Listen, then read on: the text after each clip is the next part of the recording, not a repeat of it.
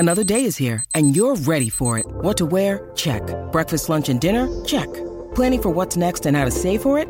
That's where Bank of America can help. For your financial to-dos, Bank of America has experts ready to help get you closer to your goals. Get started at one of our local financial centers or 24/7 in our mobile banking app. Find a location near you at bankofamerica.com/talktous. What would you like the power to do?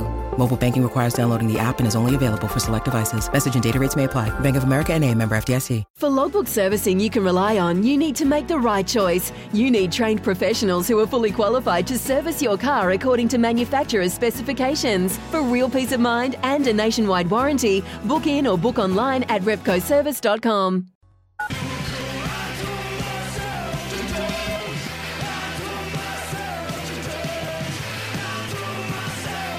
The Sporting Capital with Sam Hargraves on SEN.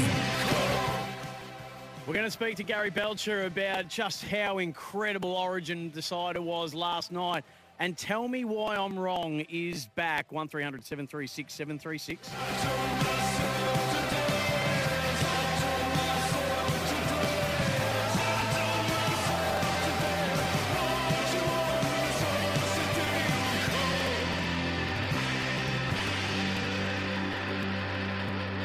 Yes, indeed. Welcome back to the Sporting Capital. A very enjoyable first episode of Off the Tee with Nick Ahern. If you missed any of it, it'll be up on the podcast in pretty sharp time, I would have thought, so you can catch up on it there. But we'll keep you up to speed on the scores of the opening day of the 150th Open Championship at St Andrews, the home of golf, the oldest golf tournament in the world. Cameron Young at 7 under. Joo Hyun Kim is at 5 under. Brown, the amateur, at 4 under. Cameron Smith is at 4 under as well. So we will make sure that you're up to speed on all of those scores. Robert McIntyre, the Scot, is at 4 under as well. Minwoo Lee is back in the shed, the Aussie, at 3 under. So a very good first day for him. Brad Kennedy at 3 under. The 48-year-old New South Welshman. Lucas Herbert through 17 is 2 under on the last at the minute. Brad Kennedy is 3 under through 8. So he was 4 under but has dropped a shot, and we'll keep you abreast of all the Australians. Anthony Quayle is out on course at the moment. He's 1 under through 3 holes. Let me just check if any more Aussies are out there. New Zealander Ryan Fox is even through 2. That was one that Nick Ahern said to keep an eye on throughout the course of the Open Championship. Jed Morgan is 1 over through 2. Ben Campbell, the Kiwi, is 2 over for the day. Just scrolling down the leaderboard at the moment. Who's still to tee off for us? Adam Scott and Mark Leishman yet to tee off. Jason Scrivener as well. And that would be pretty much Timmy Papadatos and Matty Griffin later on this afternoon. Of course, in Scotland time. Coming up at 9:30, so Gary Belcher's going to join me. How phenomenal was that State of Origin decider last night? One of the most brutal first halves I've ever seen, and one of the most incredible deciders, and some moments that will live on for eternity in Origin folklore, whether it be Val Holmes' desperate save to keep the ball alive and to keep possession for Queensland, and of course Ben Hunt in the 79th minute, I reckon it was, the charge down on the Nathan Cleary kick and runs over half the length of the field to put one away in the corner and to put the game to bed. That was a special, special Origin, that's for sure. 1300 736 736. The teams are in. We've gone through those at a time when COVID is starting to wreak havoc again. And if you weren't aware that, there's been a fair few changes from a lot of teams that have been caused due to COVID. So just having a look through the teams for tomorrow night. We won't go through all the teams again just now, but even for tomorrow night's game between Western Bulldogs and St Kilda, Josh Shackey and Lockie Hunter are out due to COVID protocols, and so too are Marcus Windhager for St Kilda and Seb Ross for the Saints as well. So, if we thought we'd seen the back of COVID, we're being given a stark reminder that that's not the case. And, of course, on a day where the AFL lifted or got into line with the state government's vaccination mandates. So that will allow a couple of AFLW players, including George Patrikios, to come back and play AFLW Season 7. And what that might mean for Liam Jones, who decided not to be vaccinated, just to step away from the Carlton Footy Club. Michael Voss was actually asked today about whether Carlton would be interested in having Liam Jones return. Given he retired, he's going to have to wait to come back onto an AFL list for next season. Michael Voss, the Carlton coach, was asked about Liam Jones. No, I think as a club, there's been obviously some choices made that Liam made. We're obviously happy to facilitate that choice based on the parameters that were there. And I think as a footy club, at some stage, you sort of got to move on. And as unfortunate it is, we'd like to Liam to still be with us, but that's just not going to be possible. I think as a footy club, we move on. Is Liam Jones still on your radar? There we go. So that was Michael Voss on Sports Day, basically closing the door on Liam Jones coming back to Carlton. 1300 736 736 0433 98 11 16. I'm going to play you as well in a little bit. All and sundry. Just about every coach that's spoken in the last couple of days has been asked about Buddy Franklin and whether they'd be interested in having him on their list. And the CEO of the Swans, Tom Harley, was on with Gerard Whateley earlier today, so I'm going to play you a portion of that too. But this is one of my favourite segments that we get to do now that Thursday nights are back for the sporting capital. A little one I like to call Tell Me Why I'm Wrong. And just as I look down at my desk here, somebody has taken my opener. So we will have to just go in cold. So someone's taken my opener. How disappointing is that for all the build-up? 1300 736 736. Not that you even know what my Tell Me Why I'm Wrong is for this week. In fact, as I just work to get this back up, I'll give you the scores again.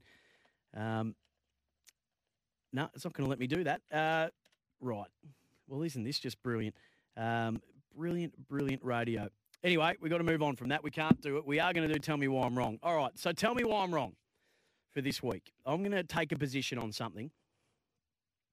It might not be necessarily what I believe and what I agree in, but I'm going to take a position on something, and I want you to call in and tell me why I'm wrong. So you've got to come with your arguments. We've got to talk about this like it's a court of law. So if you're going to object, have your objection sorted. Tell me why. Don't just say you're an idiot, you're wrong. You can say that if you want. Often my gripe is that when we get feedback to some of our opinions and ideas, that there's no counter-argument. There's just the abuse to say that you got it wrong. So you've got to tell me why I'm wrong. So this all came about because I was listening to Kane Corns of recent times, but also too because I was speaking to a mate of mine who for the first time in his life bought shares, became a shareholder, and as part of getting those shares in a company that had apparently just merged, he got a report, a shareholder's report. The company had merged, and he was able to access a full report that included executive wages, departmental spend, essentially how much this company was paying its people. He was able to access that because he was a shareholder, and because of the merge, they wanted full transparency of the details around it. They did a full audit of how the I's were dotted and the T's were crossed. Quite regularly, companies conduct top-to-bottom audits of their business. That information is made available to shareholders, because shareholders are putting the money in to the company, so they do have a right to know how it's being spent because they have voting rights within that company. With that in mind, I think that it's time that AFL clubs make their salary cap spend, and by extension, the salaries they are paying the players, available to the members. Now, the members are a lot like shareholders. They put their money in, they've got voting rights. They don't get a financial return. Their return is an emotional one. It's an experiential one. It's the feeling of belonging to something and being a part of something, something bigger. But for many, it's no less valuable than a return of the financial nature. This is more than just money for people, but they invest and they get a return as a football club member. Now, members vote on boards.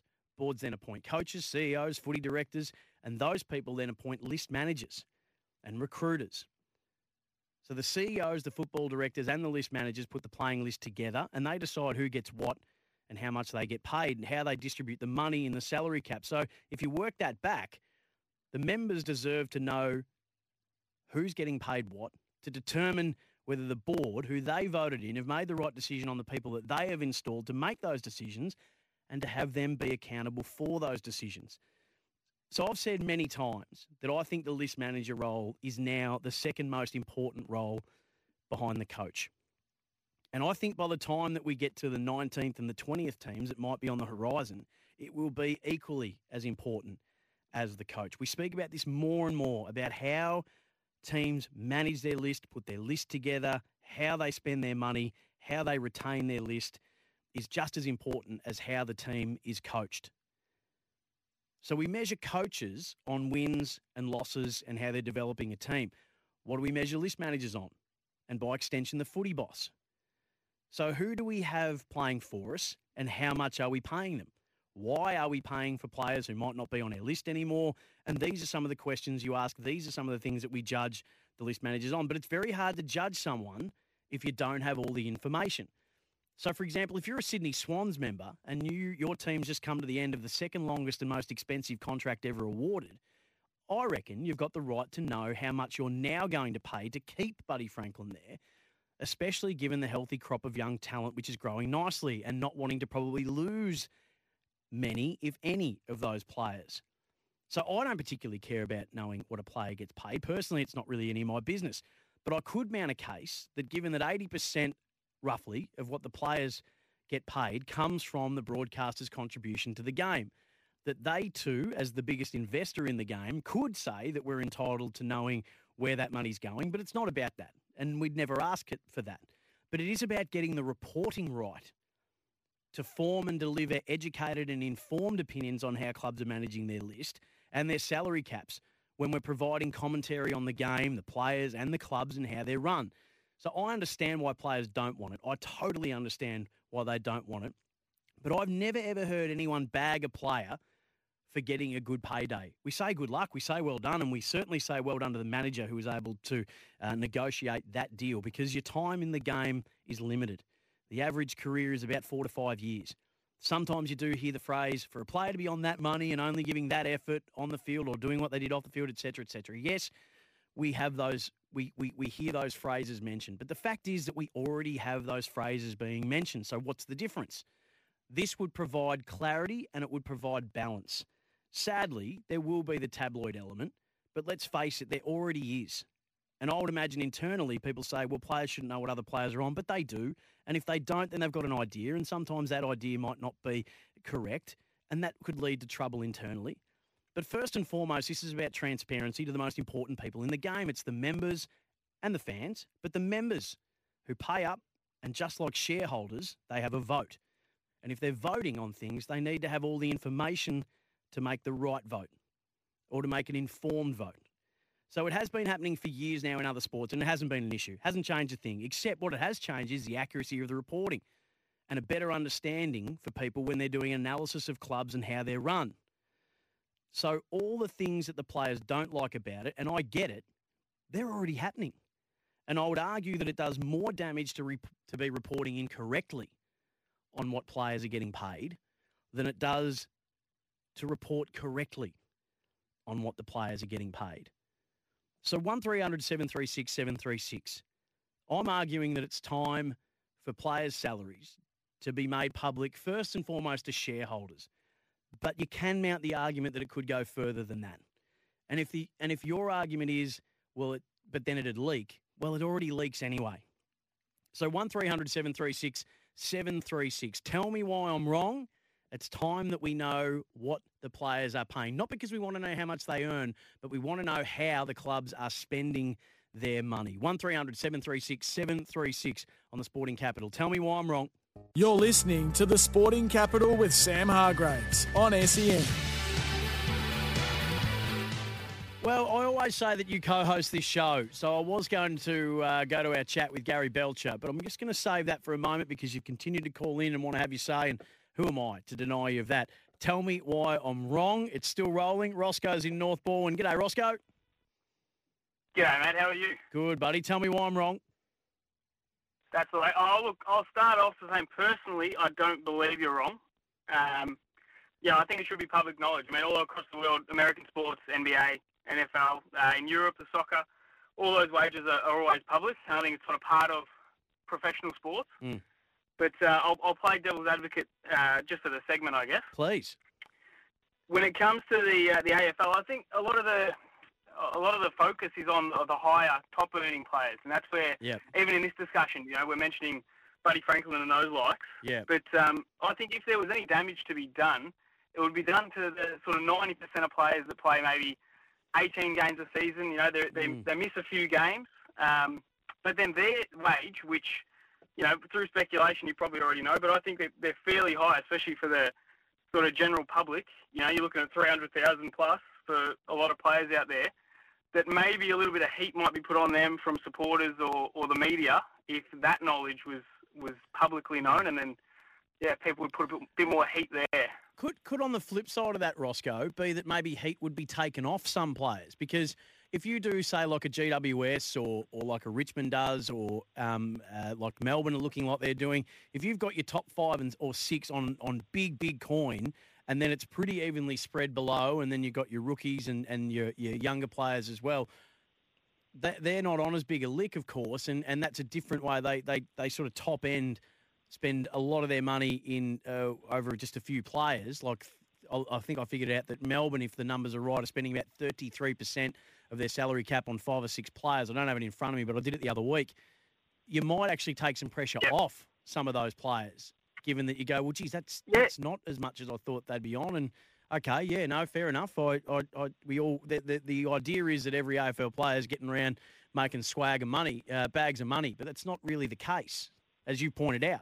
Yeah, agreed. I think your opposite view there is just proof that we are speculating, and we don't know if that knowledge was public. Which I think it should be. We wouldn't be going both sides of the coin. It'll be one way or the other. Yeah. I was just throwing out a.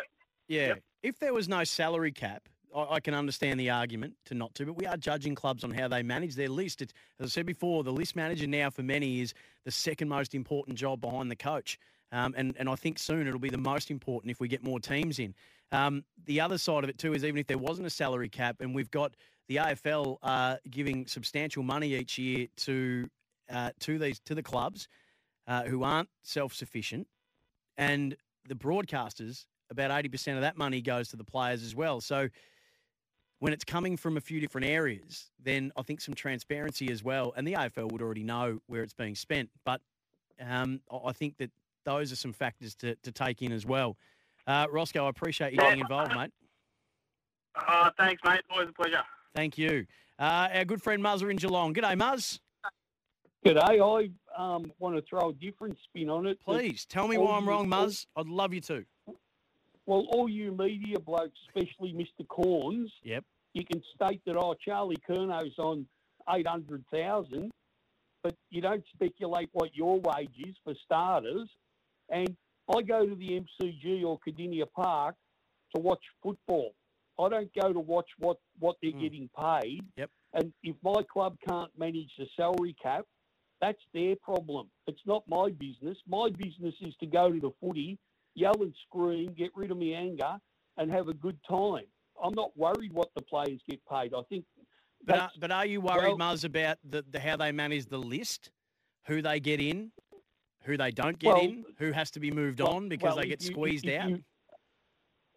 We didn't squeeze anyone out to bring in Chera and the bloke from Sydney and the bloke from people took pay cuts. Some players took pay cuts for that. Yes, but that was their choice. Yeah. What I'm trying to say is that, I get a pension, but I couldn't tell you how much it is, and I shouldn't have to. And no, I don't think you should either. The media shouldn't be questioning what Joel Selwood gets compared to the full forward. I've forgotten his Jeremy name Cameron or Tom Hawkins. Tomahawk on Cameron. That's their business. Like, no offence, mate. No. Hey, the segment, Muzzer, the segment is called "Tell Me Why I'm Wrong." So I'm glad that you've rang up to tell me why you think I'm wrong. So is there, and given that they're members though, each club has members put in their money, what they don't get a return on that investment, what they get a financial return, they get more of an emotional return, but they still invest in the club. And as an investor, do they not have the right to know where the money's being spent and how it's being spent? I think more, but not on individuals' wages, but I think like a loss and profit sheet. Like, this club started the year on $20 million and we spent $14.9 million and we've got $6.1 million as our profit. So what do you think their biggest expense would be? I know what it is, and that'd be payment. And it'd be coaches and doctors and physios and, like I've got a mate that he's had both his shoulders redone at Footscray, and, 2 days after he got out of surgery, he's seeing a physio. Well, I've got to wait 14 months to even see a specialist if he'll do surgery on me, But I just think that what I'm trying to say is that, yes, you can find out what they get paid, good luck to you, but in my point of view, it doesn't interest me. Sure. I want to go and watch Carlton beat Geelong and maybe play for the flag, and I pay a membership every year, even though it's only a basic 11 games, $140, but that's my donation to the club. That's the way I look at it. How is young Phoebe? Has she dropped a bundle yet? No, we're in we're in the end game now. Oh, yeah, we're then you're going to you'll be sleepless nights after that. We're any day now. It's sort of like I feel like we've arrived at the ground and we're just about to start getting into our kit. No. What it is, you've won lotto, right? You don't know what the prize is. No, yeah, I just meant in terms of the preparation for it. I feel like we've arrived at the ground. We're just about to start our stretching.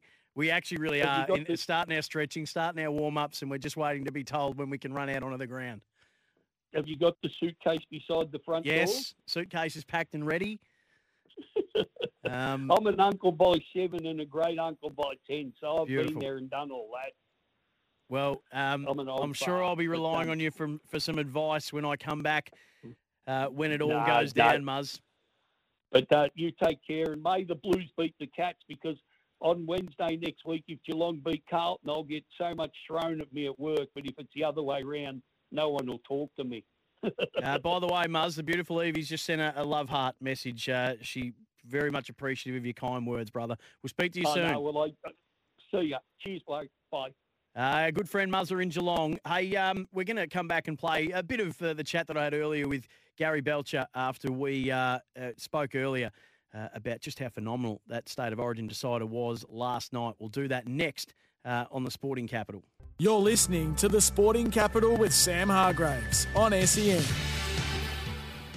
Goes to Cleary, little chipping take. No! Ben Hunt's got the ball. He's over the halfway line. Yo's in pursuit. Hunt's turning out. Yo chasing, but Hunt's run away with it. Queensland have won the Origin. Cleary, little chip over the top. Intercepted by Hunt. Ben Hunt races away. Go, Benny! He won't have the pace or will he? Go, He's Benny! still going. Yo chasing. Ben Hunt. Ben Hunt will score. There's the game for Queensland. Now Cleary.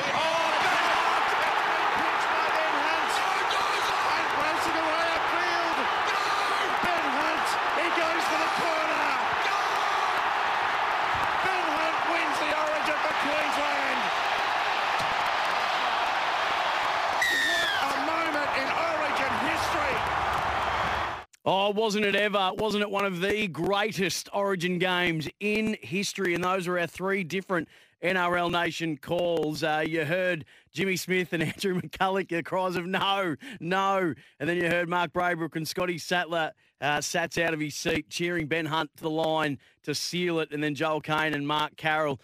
What a moment. 2 nights ago, I spoke to Scotty Sattler and we both pontificated and mused about the fact that this stage was set for an iconic Origin moment, one that will be replayed forever, the likes of which, like Lockyer in 2006, like Tallis on Hodgson, like the great moments, whether it be the Cooper Cronk drop kick, you name it, those moments, or Alfie Langer, the try over the back of his head, there was going to be a moment that was going to live on through the ages of Origin, and I reckon we got about 4 of them last night, but Ben Hunt certainly to seal it, and another Suncorp decider won by Queensland. They just cannot lose there. It was an incredible game. It was a throwback game. It was one of the most destructive and awe-inspiring games that I think I've seen in my time watching State of Origin. And a man who's been on the arena 16 times, part of the SEN family, the Sports Day family.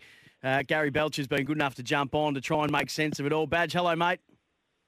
G'day, Sam. Not sure I can describe it any better than you can, but I can tell you I'm super, super proud as a Queenslander to have been there last night to watch that performance. And I just want to add one. Benny Hunt, magnificent game. Kalen Ponga at the back was just outstanding. They had great players across the park. A couple of things happened that night that I couldn't, I have to share with you. The crowd itself was absolutely phenomenal, and there's always talk about how the Queensland crowd can lift the team. And I was there in the 80s when we came up with the Queenslander call, and I was the first bloke doing it. I was at the back yelling out Queenslander. Well, the crowd has caught on to that in the last 10, 15, 20 years. They were chanting at the perfect time. They lifted that side like I've never heard before. It was amazing, and you can actually, because a rugby league ground is so much, fans are so much closer to you at that ground in particular than any AFL ground. You just feel it. You feel the crowd from the moment you run on. And the other thing, Sam, was before the game I interviewed a former New South Wales prominent player who basically said, we can't lose, meaning New South Wales. Your best player, Cameron Munster's out. The rest of them aren't up to scratch. There's hardly a player there that would even make the Queensland team. You pick blokes that are barely first graders. Oh, he just gave it to Queensland. I said, mate, this is exactly why we're so filthy about you, mob. You just think you rule the world. And they do. Well, not all of them, but they do, generally. And they just don't think that Queensland can beat them. They think the game is won and lost on paper, and we saw last night, definitely not the case. No, and a couple of years ago they thought the same thing. I mean, with the worst team ever. Worst team ever. Would never, worst Origin team ever. And on that night, the debut of young Harry Grant was something that we'll remember forever. On this night, the debut of Tommy Dearden. I mean, geez. Yeah, the blokes that played in 2020, Edric Lee, Branko Lee, Philip Sam. There's guys that may never play Origin again that had outstanding games, the game of their life. And we might even have that again. I'm not saying Tommy Dearden won't be there, but he's down the pecking order in the half and 5'8" positions. He certainly proved that if they ever pick him, he's up to it. But when Munster's back and when young Sam Walker comes through in a couple of years' time and Daly Cherry Evans still got some life in him, Benny Hunt's a great player, he mightn't get a chance again, but I don't think it matters at this stage. He would just be on cloud nine, and you can imagine how proud his family is of young Tommy, who's it's taken him a while to get. He was at the Broncos for a couple of years, and they sort of discarded him. He ended up at the Cowboys. He was playing good footy in a good side, and all of a sudden, there he is doing amazing things for Queensland on the biggest stage. His pass to put Val Holmes through was just sublime. The short pass to his left, coming with the frontal pressure that, as we know that there's no such thing as a lack of pressure in State of Origin. We'll start with the first half, Badge. I can't remember seeing a more brutal first half. The body count high early. Murray, Cobbo, Collins. It was as destructive an opener and an opening to a game that I can remember seeing. And even listening to the calls and watching the calls, players who have been in that furnace were taken aback. I played in games where it used to be an all-in in the first 5 or 10 minutes or at the first scrum, and it was punch on and blokes just giving it to each other. But I've never seen the carnage like that, like we saw, and without fisticuffs of blokes just throwing themselves into the fray so hard they knocked themselves out or got knocked out. And Selwyn Cobbo only lasted a couple of minutes. He was gone. And Lindsay Collins, even before that, Cam Murray, then Lindsay Collins for the Maroons. So it meant for Queensland that they were down to 15 men. And it's a 13-a-side game, yes. Yep. But being able to rotate your 4 bench players pretty regularly. And I know in AFL, what are they? How many rotations do they make? How many players come on and off now? Is it 50, 60 a game, or less, or more? Or whereas we're allowed 8, and to be down to just two players on the bench is pretty tricky. So, it meant they had to be pretty brave in that, or very brave in that second half. So when they got the second, I thought, they are looking. I mean, Queensland with a better side for the first half of the first half, and then I thought New South Wales got on top. And when Saifidi, and wasn't his debut something special? His first carry, that was as impressive a first carry as I can remember seeing. I thought, they seemed, and Tedesco was just everywhere and getting his nose through at every opportunity. I thought, this isn't looking good. But when Capewell got over just before the half, I thought, I felt like something special was about to take place. Even though Val Holmes missed the conversion, did you feel that try, that just needed to get that try to make sure that they felt like they were still in touch? Oh yeah, and the timing of putting Harry Grant on at dummy half and slotting Benny Hunt back into line, I think that was perfect. It was because Harry Grant, the Melbourne Storm player, is one of the real talents in our game, and he causes them all sorts of trouble whenever he's on the field. And he, a little bit of a pirouette at dummy half there, and put that kick through for Capewell. He was really making things happen. I thought at the time, I didn't mind him missing the kick, because it meant Queensland were going to keep chasing points and trying desperately to get to the other end of the park, as opposed to maybe trying to defend an even scoreline. And it just kept Queensland on point. They were so desperate in the second half. And I don't know exactly what was said at half time, and I know Billy alluded to the fact that it was going to take a pretty special performance, but whatever they said to him at half time, this coaching staff, they got it just right.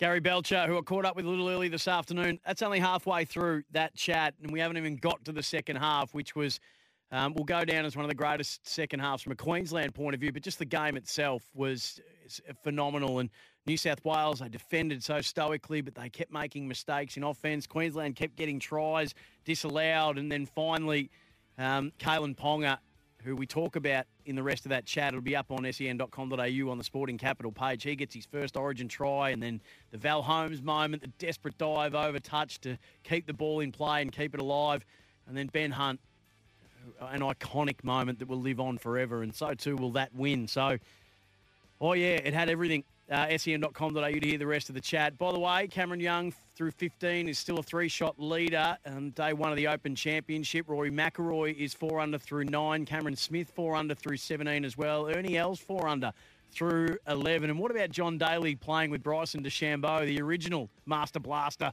and now the big bomber in Bryson? Hey, thanks so much for the night. Enjoy your footy weekend.